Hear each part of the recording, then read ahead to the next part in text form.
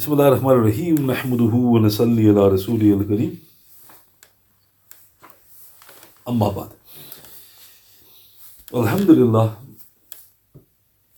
Tonight is the 1st of February in the year 2024. And Alhamdulillah, we've entered the last third of the holy month of Rajab. So we pray to Almighty Allah subhanahu wa ta'ala that He blesses us in our months of Rajab and Sha'aban and conveys safely to the holy month of Ramadan. Ameen. So to spend a session discussing the important subject of sacred knowledge, i.e. and related matters.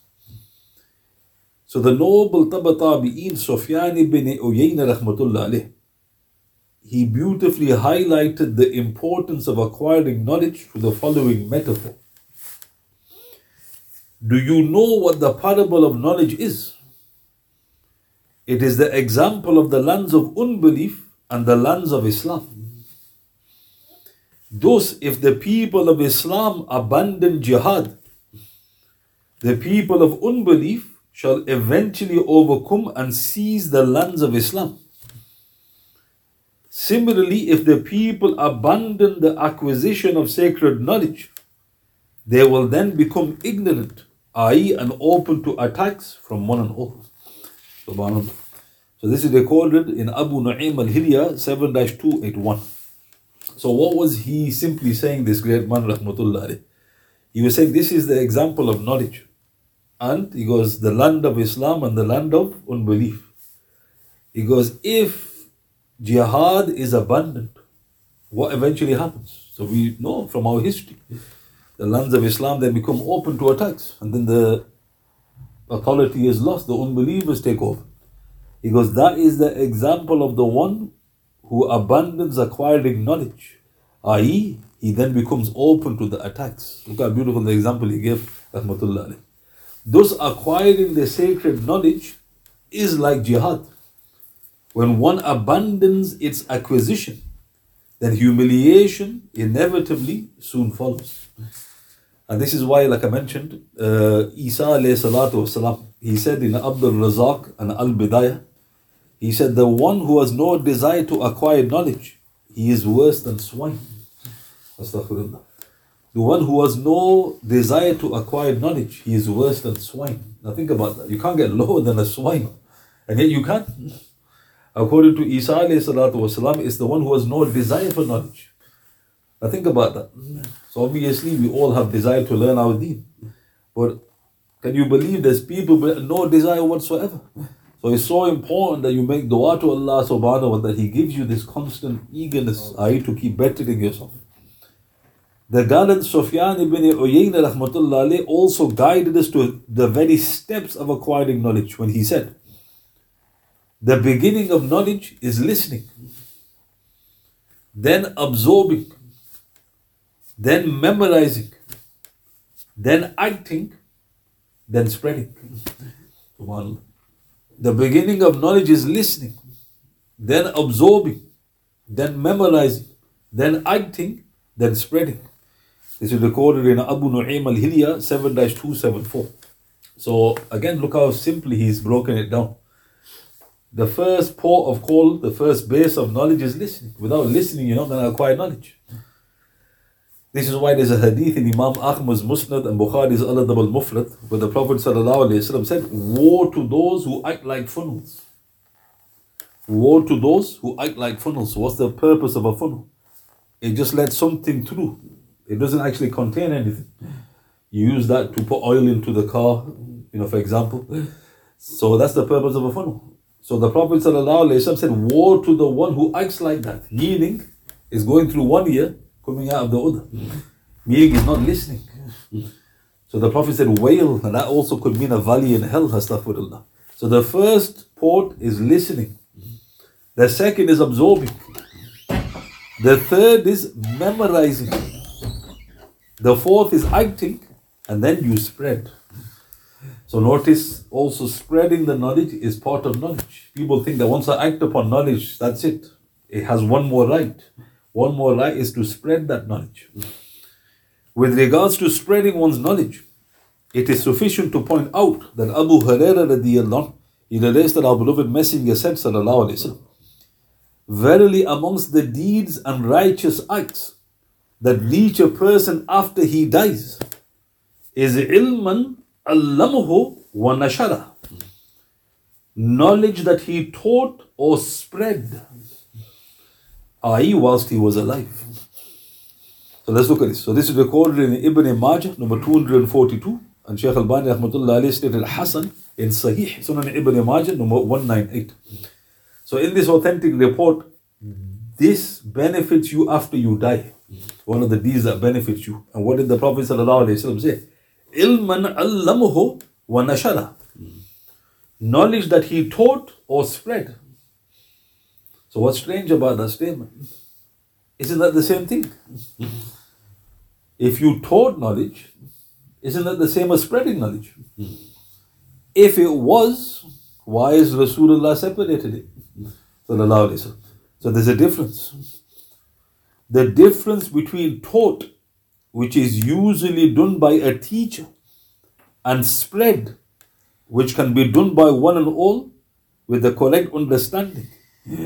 So Rasulullah was highlighting it's not just for the ulama. The ulama are the ones who teach. But he goes spread. So meaning to your own capacity. Whatever you little you know or lot you know, you spread this. And that benefits you, the Prophet said, in the grave. So note, what is one of the misconceptions? It is not my job to spread Islam. Have you heard this? It's the job of the scholars. And the response is, no. Rasulullah said, ilman allamahu wa nashara, knowledge that he taught or spread. If you're not an alim, you spread the knowledge. And also there's a beautiful report where the Prophet sallallahu alaihi wasallam said, in Imam Ahmad's Musnad, Bayhaqi and Mishkat, knowledge what is acquired but not shared is like a treasure chest which is not spent. So look how beautiful. If a person is blessed, he's got millions. He shows you his bank account. You know, in the old days it was a treasure chest, but now it's bank account. And you said, what do you think, brother? He said, mashallah, brother, you're blessed. You know, alhamdulillah. But then you find out he doesn't spend a penny of it. He's just going around telling people he's got millions. What would you think of that person? Initially, you praise him because you think he's got a lot of wealth. Mashallah, you know, he's better off than most people. But when you find out he's not spending it, you think he's crazy. And that is the example Rasulullah gave sallallahu alaihi wasallam of the one with knowledge who doesn't spread it. So how many crazy people are there? So think about that. If people think, no, I'm acting upon knowledge. He goes, what about sharing it? He goes, oh, that's not my job. And he goes, again, no, you have to correct this. And this doesn't mean go on a public platform. Now it's all about clicks. You hear the talk, mashallah, it's been recorded on the phone. You just press a few buttons, you've spread the knowledge. It's not like in the old days, oh my God, brother, what did the sheikh go through? And then you look at your notes and you think, right, brother, can you sit down? I'm going to have to spread it, share it with you now. So Allah Ta'ala has even made it easy, as if to say, look, I know it's getting, the time of fitna is increasing. But notice how Allah Ta'ala's mercy is increasing. He's making things more easier. On the same theme, it is also worth noting that many times, Shaitan incites the ignoramuses to target circles of knowledge, for fear his own vile efforts will be neutralized. Now think about that. Is he more concerned about your personal worship or your sharing knowledge? He's more concerned about sharing because that's destroying his efforts. Your personal worship is only benefiting you. He'll still attack you, but he goes, okay, he's just sorting himself out. If you start sharing knowledge, then he sends the big boys in, the big guns. Take for instance, Sa'id ibn al-Musayyib, who I mentioned a few nights back, the tremendous worshipper, the son-in-law of Abu Hurairah radiyallahu. When the Umayyad Khalif, Abdul Malik ibn Marwan, appointed his sons, Walid and Sulaiman, as his heir apparent after him, he instructed the governor of Medina, Hisham ibn Ismail al-Makhzumi, to secure the pledges. So putting it simply, the Umayyads were the ones who came after the Khilaf al-Rashidin. So when Hassan abdicated, radiyallahu, Khilaf al-Rashidin finished. Then it was kingship. The first of the Khalif kings was Sayyidina Muawiyah, radiyallahu. He ruled for 20 years. He then after consultations, he thought it best that he appoint his son. And he made arrangements. His son succeeded him, Yazid ibn Muawiyah. When Yazid ibn Muawiyah passed away, his son became the Khalif. Muawiyah ibn Yazid ibn Muawiyah. He was very pious. After a few months, he abdicated. He said, I don't want nothing to do with this. Then Marwan ibn Al Hakeem became the Khalif. Rahmatullah alayh. When Marwan ibn Al Hakeem passed away, his son became the Khalif. Abdul Malik ibn Marwan. Now look how interesting. So up to this point, it's been sons from the kingship. Abdul Malik ibn Marwan, he appointed two of his sons to succeed him. Walid ibn Abdul Malik ibn Marwan, and after him, Sulaiman ibn Malik ibn Marwan. Have you understood the difference? So he's the Khalif, Abdul Malik ibn Marwan. He wants both his sons to succeed him, one after the other. So brothers now. The problem is this allowed in the Sharia? So the Khalif told the governor of Al-Madinah, Hisham ibn Ismail al-Makhzumi, to get the pledges. In other words, secure this before I leave the world. So who was the main scholar in Al-Madinah? Sa'id ibn al-Musayyib, rahmatullah. So the governor approached him and he goes, sorry, we cannot give 2 bay'ahs. He goes, we are forbidden from giving 2 bay'ahs. He goes, the Khalif, if he passes away, then of course, if the people are happy, we'll pledge to his son. But to take 2 at this, he goes, that's not part of the Shariat. The governor, as a result, flogged Sa'id. Think about that. Just look at the great personality he was. The governor took it as an offense. So he flogged Sa'id. However, when the Khalif Abdul Malik heard about this, he was furious. He censured his governor Hisham. He said, by Allah subhanahu wa ta'ala, the need to be kind to the kith and kin of Sa'id is more beloved than you're flogging him. What are you doing? This is recorded by Hafiz Zahabi in a Sir Alam al-Nubala 4-229. So the Khalif, he was brought up by some of the companions as well. He had more goodness and he was upset. He goes, why have you flogged the main scholar of Al-Madinah? He goes, you're supposed to show love and affection to him. But despite this, Sa'id still refused to pledge. He said, Rasulullah prohibited, sallallahu alayhi wasallam, giving 2 pledges of allegiance. This is in Abo Nuaym Al-Hilyah 2-171. So what happened? There was now tension between who? The governing party, the authorities, and the scholarships of Al-Madinah. This reached a point where Sa'id ibn al-Musayyib rahmatullah alayh was restricted to a particular place. He was prohibited even from giving lessons. So the authorities clamped down on him because he's not given the green light for the pledges. And they goes, you can't even teach. So what happened? Abu Yunus al-Qawi rahmatullah alayhi, he said, I entered the masjid of Al-Madinah and found Sa'id ibn al-Musayyib sitting alone. Rahmatullah alayhi. I asked the reason. I go, Shaykh, why are you by yourself? This is strange. He informed me that the people have been forbidden from sitting in my class. This is recorded by Hafiz Zahabi in his Sir 4-232. So think about that. You got the most learned tabi'in. He was the most knowledgeable of all of the tabi'in. So if I was to ask you, who's the most knowledgeable of the Sahaba? Abu Bakr radiyallahu anhu. Imagine he's not allowed to teach. What a disaster.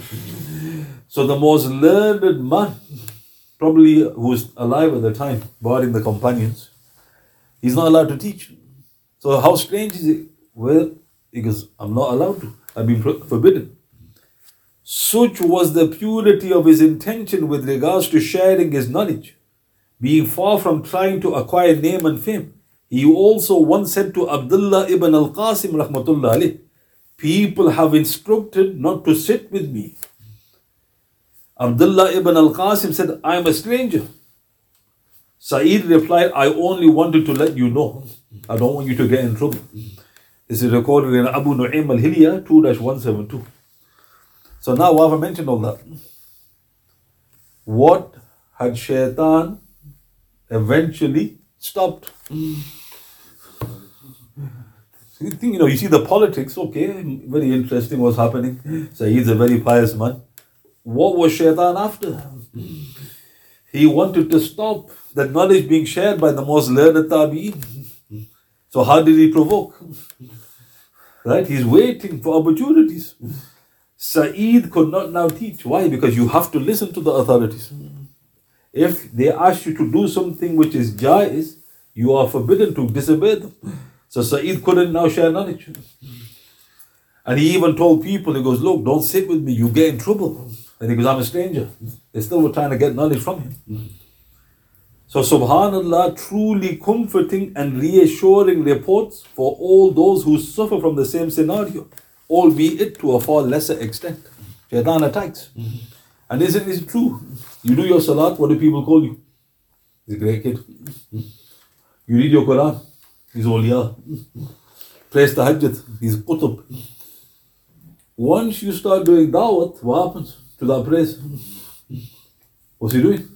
He goes, he's sharing his knowledge.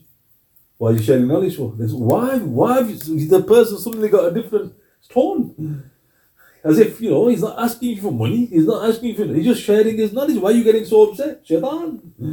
Shaitan will not allow a person to share knowledge. He will provoke everything to stop it. And everybody who's been in this field has gone through that.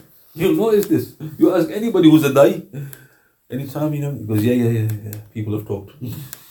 Right? People have talked. And they always talk, and there you go. That's a sign. Because you're destroying what shaitan's doing. You're undoing his harm. And that's why enjoining the good and forbidding the evil is jihad. If there's no jihad, you're defenseless. Another sign of a truly learned person is his respect for the sacred. Al-Mutallib ibn Hantab, rahmatullah alayh, he visited Sa'id ibn al-Musayyib in his illness whilst he was lying down. And he asked him about a hadith. Sa'id immediately requested he should be lifted to the sitting position. After this request was granted, he said, I do not like to narrate a hadith of Rasulullah whilst lying down. Subhanallah. This is recorded in Abo Nuaym Al 2-169. So think about that. Are you sinful for narrating hadith lying down? No. Are you sinful even to narrate hadith without wudu? No. And then somebody goes, okay, so why did Sa'id ibn al-Musayyib? He was ill. He wasn't tired. The fact that somebody had to help him to sit up means he was very ill. And they asked him a hadith. He refused to narrate it. He goes, help me to sit up. So they're thinking, why is the Shaykh troubling himself? And he goes, I don't like this. To narrate hadith of Rasulullah lying down. So what now is being shown? When a truly learned person has knowledge, he respects the sacred. And what's more sacred than the statements of Rasulullah? Imam Malik rahmatullah alayh, few examples from his blessed life. He was once in the market and one of his students asked him about a hadith. And he said, is the marketplace where you ask about hadith? Again, same question. Are you sinful for asking about hadith in markets? No. Why was Imam Malik getting upset? He goes, where's the adab? In the markets you're asking about hadith. Imam Malik rahmatullah alayh also refused to narrate hadith without wudu. Again, same question. Have you got wudu, brother? He goes, no, don't narrate hadith. And he goes, is it wajib, brother? Which hukam is this? Don't know if it's wajib, brother. Where is adab? Imam Malik rahmatullah alayh wouldn't narrate hadith until he put on the most choicest perfume, atar. Why was he doing all this adab? Once he was doing a dars and he was bit by a wasp. I think it was a wasp, maybe it was a scorpion, I can't remember. And he continued his dars. He went pale, but he refused to stop his dars. Only after he'd finished, he dealt with what had happened. He considered it disrespectful to stop the narrations, even though he's been bit by a scorpion or wasp. So what is that telling you? They had so much veneration for what was sacred. This is something you can't acquire from books. You can only get this from people. The tragedy is we haven't got people like this anymore. So even if a person did have somebody, you'd think it very strange. What's happening? What's he doing? He's not strange. You're strange. Allah the Almighty and Glorious says in the Quran that those who honor the signs of Allah subhanahu wa ta'ala, Allah subhanahu wa ta'ala has tested their hearts for taqwa. So if you respect anything sacred, that's a sign that you got taqwa. Allah Ta'ala is testifying. It's a test. So you see the Kaaba, you can just observe the person. How does he react? If he's not moved, where's his taqwa? You can see how a person reacts to the sacred, where the taqwa lies. So note again, that is something that can only be imbibed when you are taught this. Sa'id ibn al-Musayyib, he would also say, rahmatullah alayh, do not say musayhif or musayyid, for whatever belongs to Allah subhanahu wa ta'ala is great, nice and beautiful. Recorded by Hafiz Zahabi in his Sir 4-222. So what does musayhif mean? It means a small mushaf. What does musayyid mean? It means a small masjid. Because don't say that. Because anything that belongs to Allah is immense, is azim. And how many times do you say that? Oh, there's a small masjid down the bottom of the road, brother. Don't say that, brother. And he goes, I said something wrong? Yes, you call masjid small. But it is small. He goes, you shouldn't say that because it's the house of Allah. How can the house of Allah be small? Subhanahu wa ta'ala.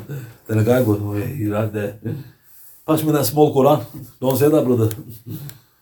Right? Pass me that mosque. He goes, it's the speech of Allah, subhanahu wa ta'ala.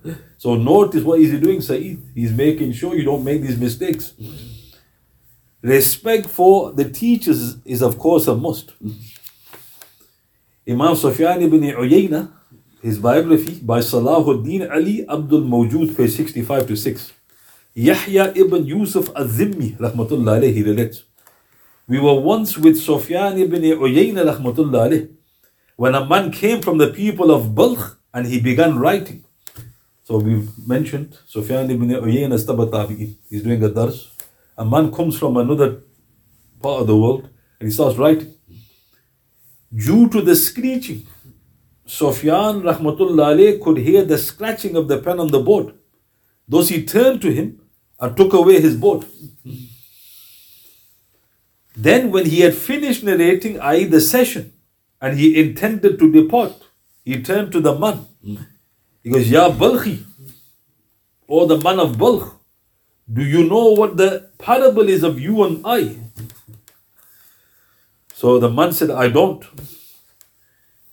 So Sufyan said, rahmatullah alayh, Amr ibn Dinar related to us, Abu Fakhita Sa'id ibn Ilaqa saying, a neighbor of mine related to me, I was brought to Ali radiyallahu at Asir on the day of Siffin. I said in fear of Ali, don't kill me, for I fear Allah, the Lord of the worlds. So he's narrating an incident. This man was caught in the battle of Siffin and he was on Muawiyah's side. So Ali was walking past and the man started shaking. He goes, please don't kill me. He goes, I fear Rabbul Alameen. So Amir al-Mu'mineen Ali informed the one who had brought him, take his weapons, disarm him. He then said, it is not permissible to take the property of a Muslim man as spoils, but take his weapon so he does not fight against us another time until the war ends between us. Sufyan then said to the Balkhi, thus I took your weapon, and now the war is over, I return it to you. Subhanallah. So this is the teacher-student relationship. So on the face of it, at the beginning you think, oof, how harsh is the sheikh? You know, the poor guy's come all the way from another part of the world. You know, he's showing his eagerness. He's actually brought the recording equipment. And obviously choke is going to make a noise.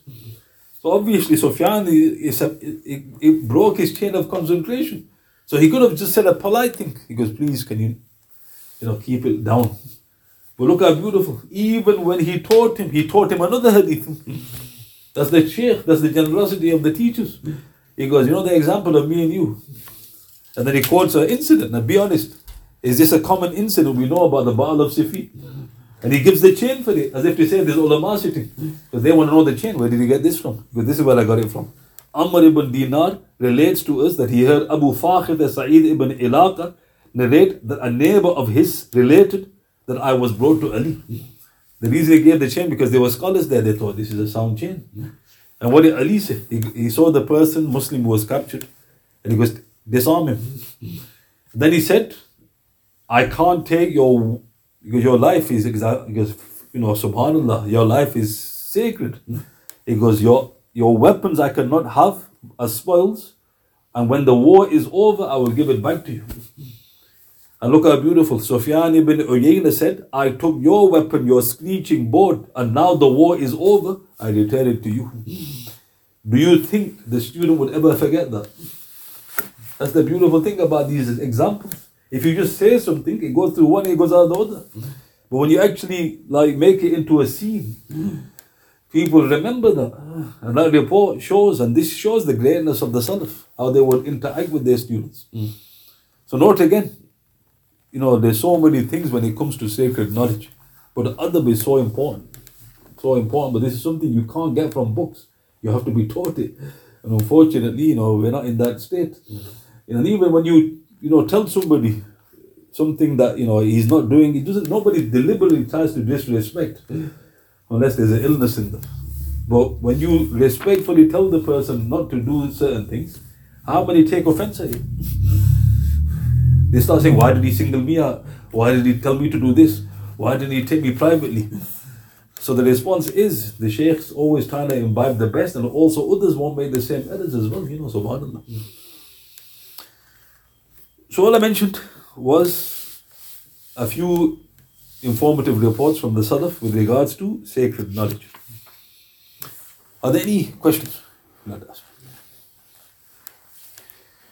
سبحان بحمده سبحانك اللهم وبحمدك أشهد أن لا إله إلا أنت أستغفرك وأتوب إليك وأعوذ بالله من الشيطان الرجيم سبحان ربك رب العزة عما يصفون وسلام على المرسلين والحمد لله رب العالمين بسم الله الرحمن الرحيم والعصر إن الإنسان لفي خسر الذين آمنوا وعملوا الصالحات وتواصوا بالحق وتواصوا بالصبر صدق الله العظيم.